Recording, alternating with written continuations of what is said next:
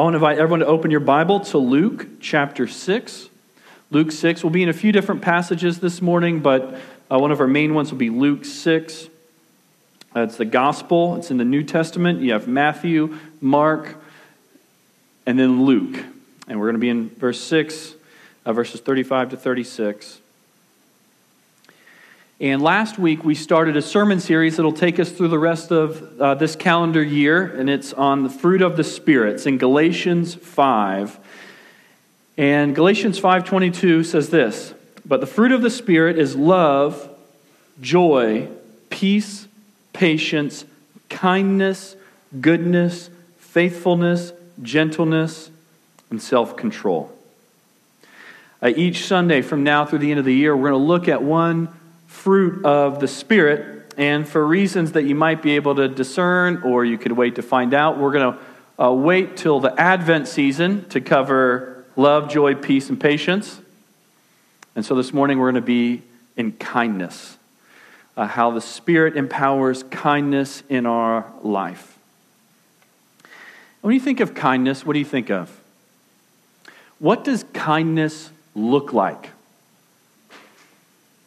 What does kindness look like?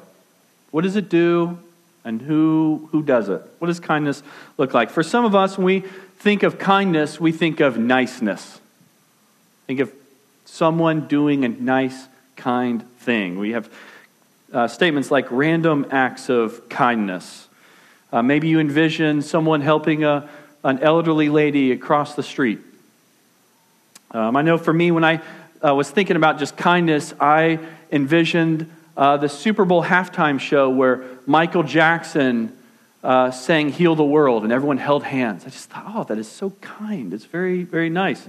And then it led Jacob to playing the song "Will You Be There" in the Free Willy movie. Anyone? Am I dating myself a little bit? Free Willy, will you be there? Carry me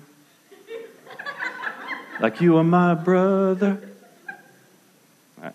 Love me like a mother. All right, so that's... I know I can't sing. You don't need to remind me afterwards. But when we think of kindness, niceness, a nice Michael Jackson song, what makes us feel good. We're freeing Willie. It's a good thing. For many of us, when we think of a kind person, though, sometimes we associate kindness, and it sounds like the kids are having a lot of fun downstairs. So, anyway, actually, Janelle, would you close the door? When we think of a kind person, we can associate it with weakness. Kindness can be seen as weakness. When we think of a kind person, maybe Mr. Rogers. He's nice, but there's some part of us that looks at him as a little weak. We even snicker Mr. Rogers. We can make fun of him. We have slogans like "Nice guys finished last," because sometimes they do. On our list of the top 5 traits that we want in a spouse or a leader, I rarely hear kindness making the list. Kindness seems like a nice thing. We should be, but sometimes we think it's weak. What does kindness look like in the Bible? When it talks about fruit of the Spirit being kindness, what does Paul have in mind? I took this week and I looked through all the passages in the Bible that spoke of kindness, and there's 2 recurring themes. Kindness, what it envisions, what does Scripture envision when it thinks of kindness? First, it envisions God. Over and over and over, God is described as kind. In fact, one of the Hebrew terms used to describe God's work, one of the pivotal terms in all of the Bible, is the Hebrew term chesed, which refers to the covenant faithfulness of God, the kindness of God toward His people. It's why in Psalm 36 it says, "How precious is your loving kindness, O God." God is envisioned as kind. And then it's also interesting, as I look through the Scripture over and over, when it spoke of kind actions, it talked about loving people who don't always love us. Being kind to people who are unkind to you. It's why in Ephesians 4, Paul, speaking of kindness, he says, let all bitterness and wrath and anger and clamor and slander be put away from you, along with all malice. He's like, let bitterness go, anger go, slander go, malice go. He says, be kind to one another, tenderhearted, forgiving one another, as God in Christ forgave you. Over and over, when it speaks of kindness, it talks about mercy and forgiveness. The idea of we need to love and be kind to people who don't always deserve it. People who aren't always kind in return. And that's why Jesus in Luke 6:35, he says, love your enemies and do good and lend, expecting nothing in return. And your reward will be great, and you'll be sons of the Most High, for He is kind to the ungrateful and the evil. Biblical kindness envisions God, and it envisions God and His people being kind to others who don't always deserve it. And I can think of no more timely message the Sunday before Election Tuesday. We live in a politically divided world. That's an understatement. And the real challenge and the question for us in this political moment, how does the kindness of God shape us? How do you relate to people who you might disagree with? How do you relate to people who might be unkind to you? How do you relate to others who are outside of your tribe, your party? You know, some send bombs in the mail. Some show up at a synagogue and murder people. And you know, we can think, I'll never send a bomb in the mail. I wouldn't do that, but we'll murder people in our heart. And that's where it begins. And so this morning, let's consider how, if you're here and you are a follower of Jesus, what we do here, what we try to be about, is we want to go and we say, what does Jesus have to say? How does He shape us? We don't want to just be shaped by our world. We admit that we are in ways that we would not like. What does He have to say? How does the gospel speak into our political moment? That's what we try to do here at Scarlet City. That's what we're humbly trying to get at, is what does Jesus have to say? How does He shape us?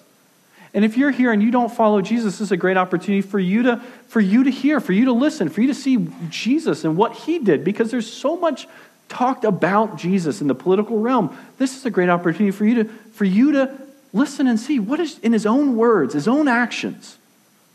What does Jesus espouse? What is He for? So the question before us, what does kindness look like in our political moment today?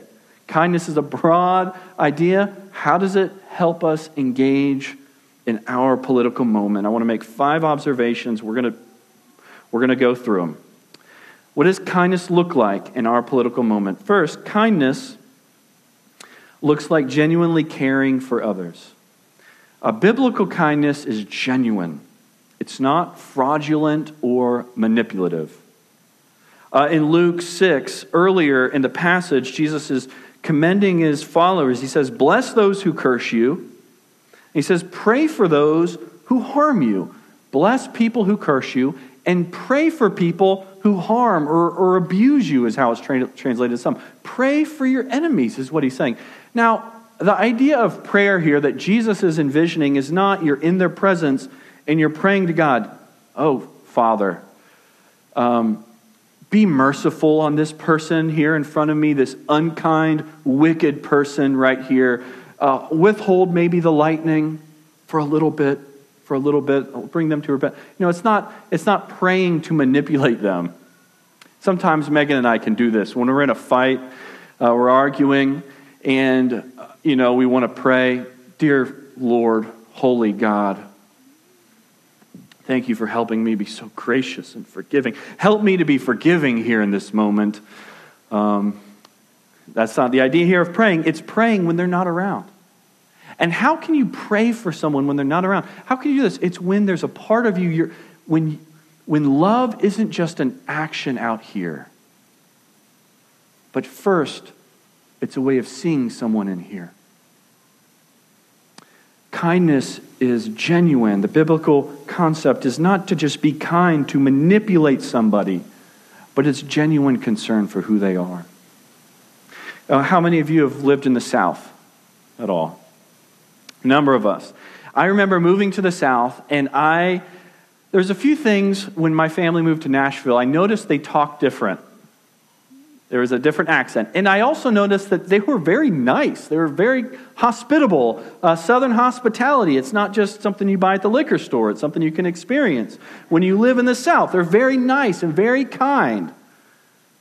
But there's also something you might notice if you live in the South long enough. Sometimes they're nice, and while they're being nice to you, they're being unkind to someone else who's not in the room.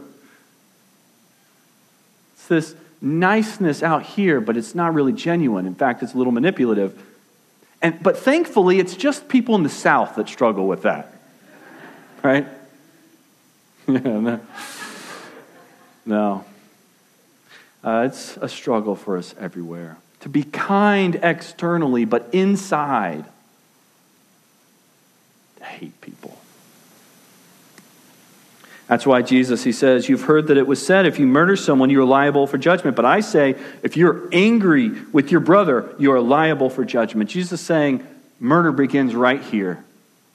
And God sees your heart. We want to be genuinely kind. And I think that forces us to ask some questions. What can bring about a heart that wants to be kind to someone, that wants to be gracious? And one of the things is to not allow voices in our life that push us toward anger and hatred. Do you have any of those kind of voices?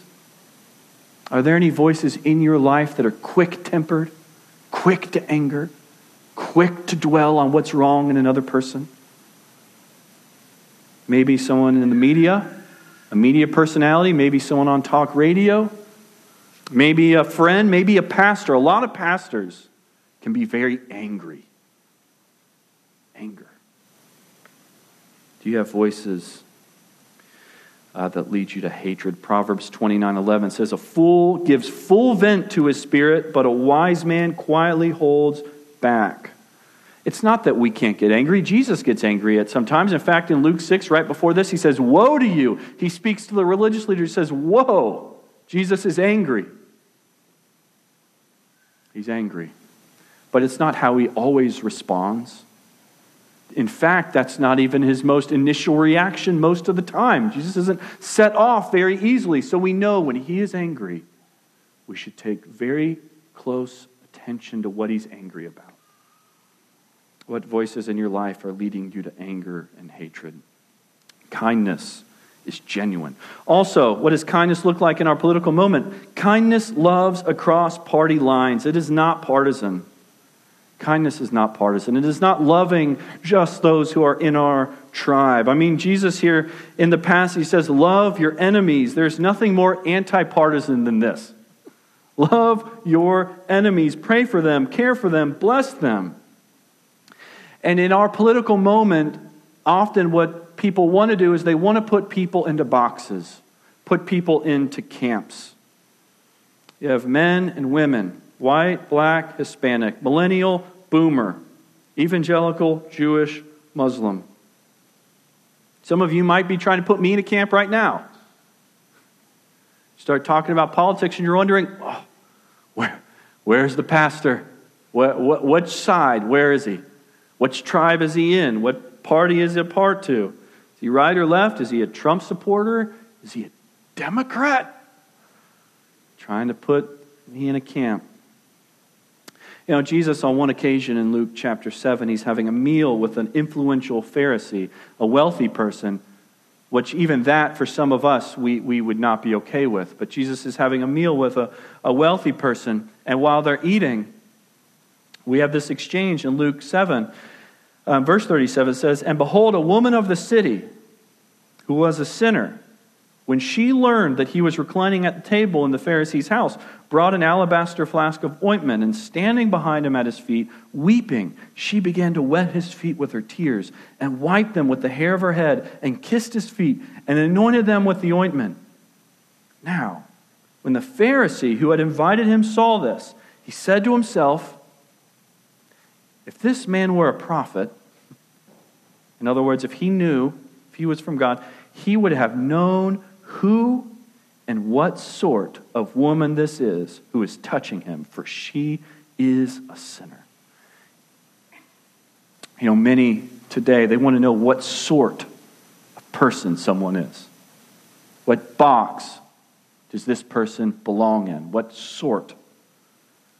Jesus was a prophet. He would have known this was one that we don't get close to like this.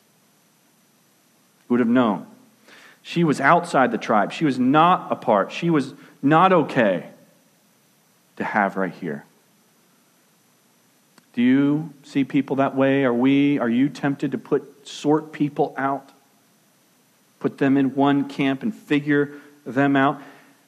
And who are the people that if you were having a meal with Jesus, that you would really struggle seeing him have a conversation with? Who are those people? The sorts of people that you don't think deserve Jesus' love. Imagine you're having a meal and there's Jesus. He's right here. There he is, sitting down, and you look over and there is Jesus, and he's laughing and having a conversation with a person wearing a MAGA hat, a Make America Great Again hat, right there. Does Jesus know? Is he a Trump supporter? Oh my! If he was a prophet, he would know. He would know better. You look over, you're having a meal with Jesus, and as you're having a meal, someone comes and knocks on the door, rings the doorbell, and there they are asking if you're signing their petition, and they rattle on about their involvement in the LGBT community, and they see a party. They see people having food. They just come right in. Okay, you don't want to be rude. You want to be kind.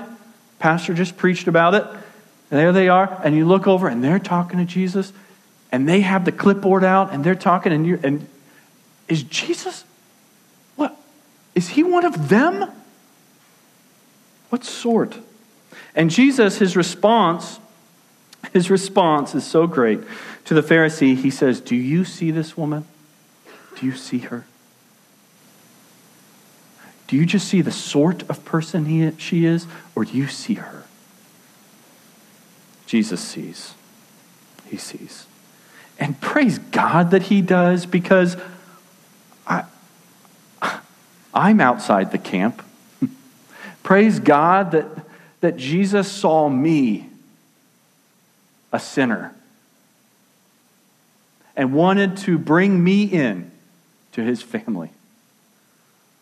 May I extend that same grace and mercy to others. Do we just see people's tribes, or do we see them as people? What does kindness look like in our political moment? That's the question we're asking. Another thing that kindness does, kindness can affirm one thing about someone without endorsing everything. Kindness can affirm something without endorsing everything. One pastor, Zach Eswine, he put it this way: the cultural right, we'll get to the cultural left in a moment. The cultural right will tell you if you affirm one thing about someone, you endorse everything about them. And so we're afraid sometimes about associating with someone or affirming something about someone with whom we may disagree, because we wouldn't want people to get the wrong idea. It'll be a slippery slope. And before you know it, we're all liberal. We're all doing the wrong thing, is how some think. If you affirm one thing, you endorse everything. So don't affirm anything unless you can endorse everything, is what happens. And it's really fascinating about Jesus. If when he was alive, if you Googled Jesus, if Google was around, here's some of the things that would come, that you would find in your Google search. These are recorded in Scripture. Some of the things that were said about Jesus. Listen to these. Maybe they're a little different than what you've heard in church before, but here's what was said about him. Jesus, he is out of his mind, Mark 3. He is possessed by a demon.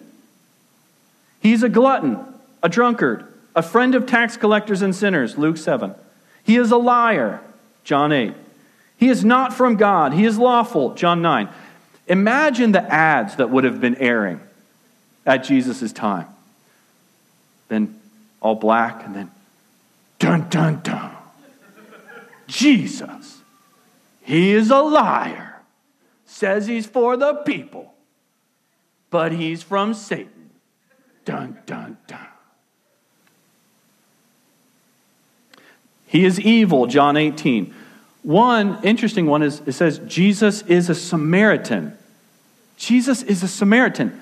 Why would they think that? Why would they confuse Jesus with being a Samaritan? Here's why. Because he spoke positively of them. Because he could affirm something about them. Because he loved them. And sometimes he even used Samaritans, which in his day, Samaritans and Jews hated each other. Different tribes, different ethnicities that blamed the other for their problems. And so the Jews hear Jesus talk about the Samaritan, and they think he must be one, he's on their side.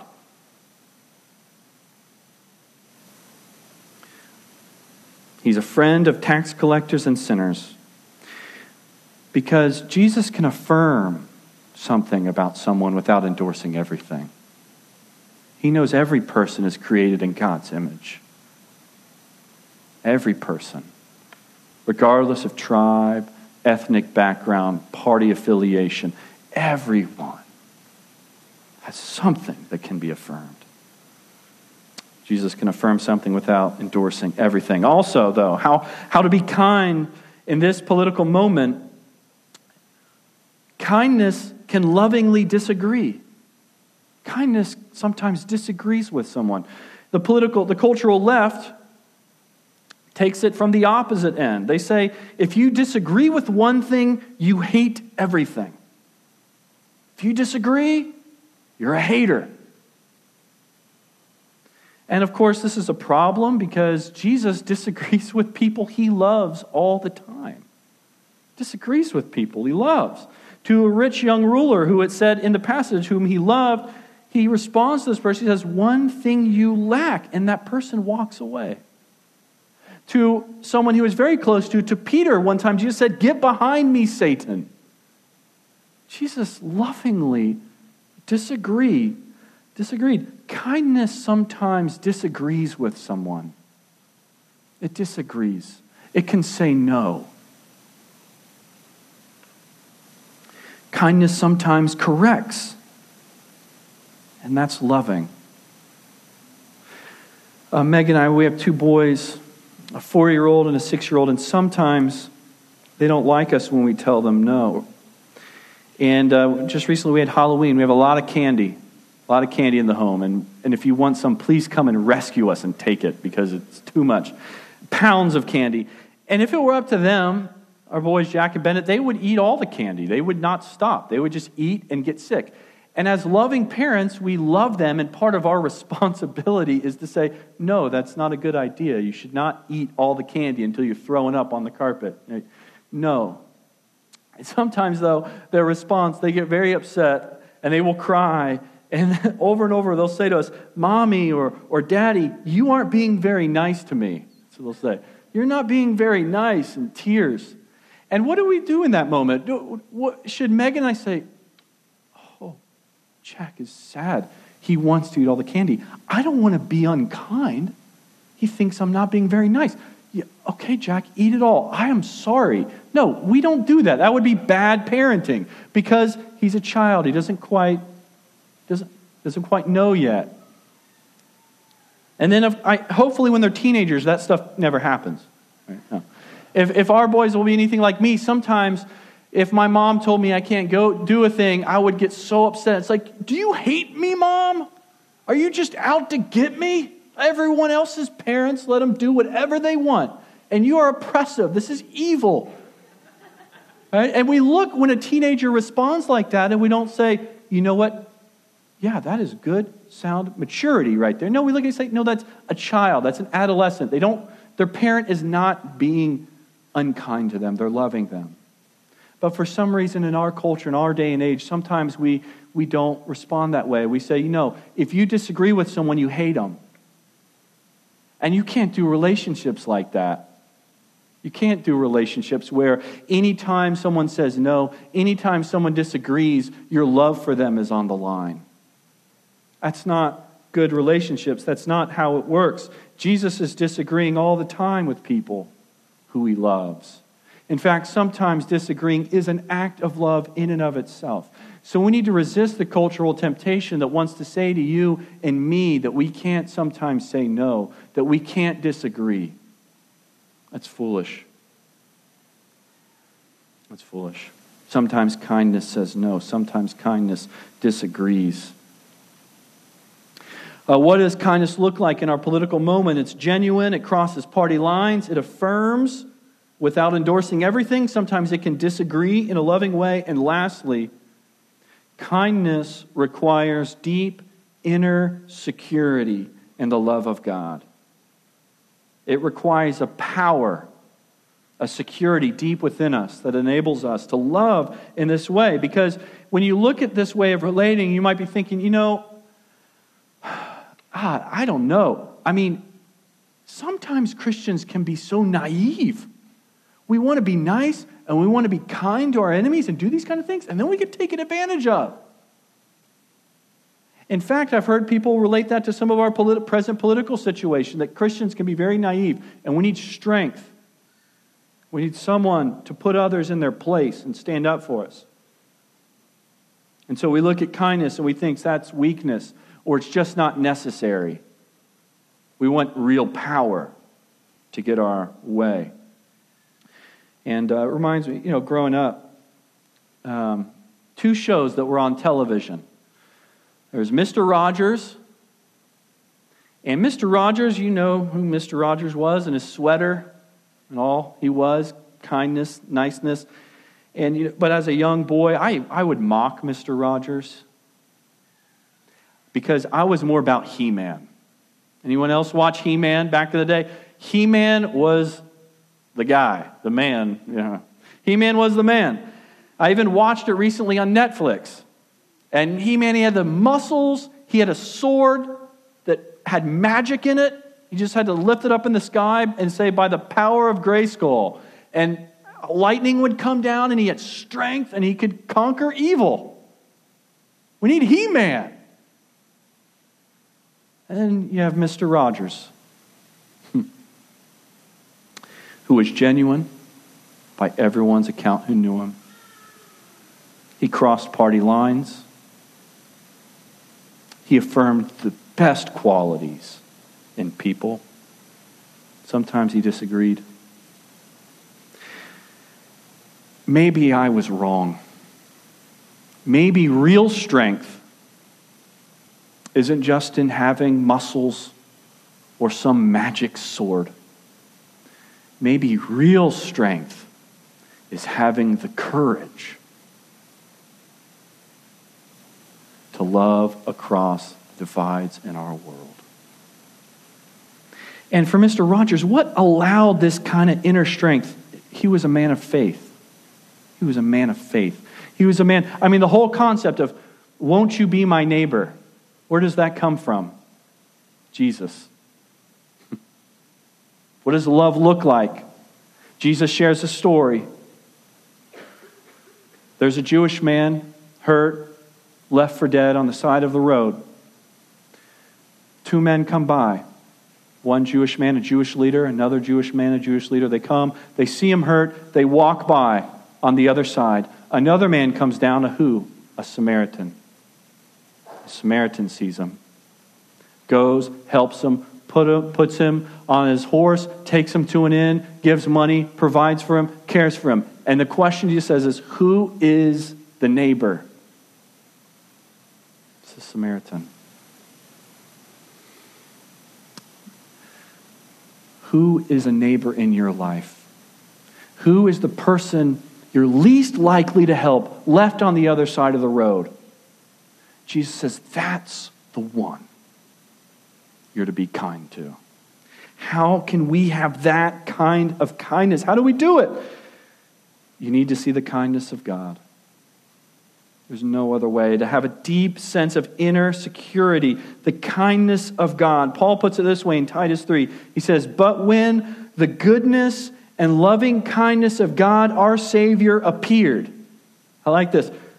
When the goodness and the kindness of God appeared. When it shows up, we see it. When the kindness of God appeared, he saved us not because of our works done by us in righteousness, but because of his own mercy. When you see kindness, do you see Jesus' work on the cross on your behalf? In the world that wants to manipulate you, in a world that wants to put you in a box, in a world that will only accept you when you toe the party line, in a hate-filled, manipulative world, see the kindness of Christ. And when we see his kindness, when that shapes our inner being, when the Spirit of God presses that truth in, now we have a whole new perspective of strength and power. When the kindness of Christ on the cross grips us, we enter into our world, in our political divides. We want to put people in camps. Jesus, he had no political power. He had no guns. He had no He-Man sword. And yet he launched a movement that reshaped the world. When his power shapes our identity, now we see the power of kindness. The power of loving those who hate you. The power of praying for your enemies. The power of turning the other cheek. The power of godly character. The power of thought. The power of listening to others. The power of caring for orphans and widows. The power of finding the good in others. The power of sometimes being unpopular. The power of protecting those who cannot protect themselves. The power of being present with people in pain. The power of the kindness of the Son of God. Do you see his power? And do people see his power through our lives? Let's pray.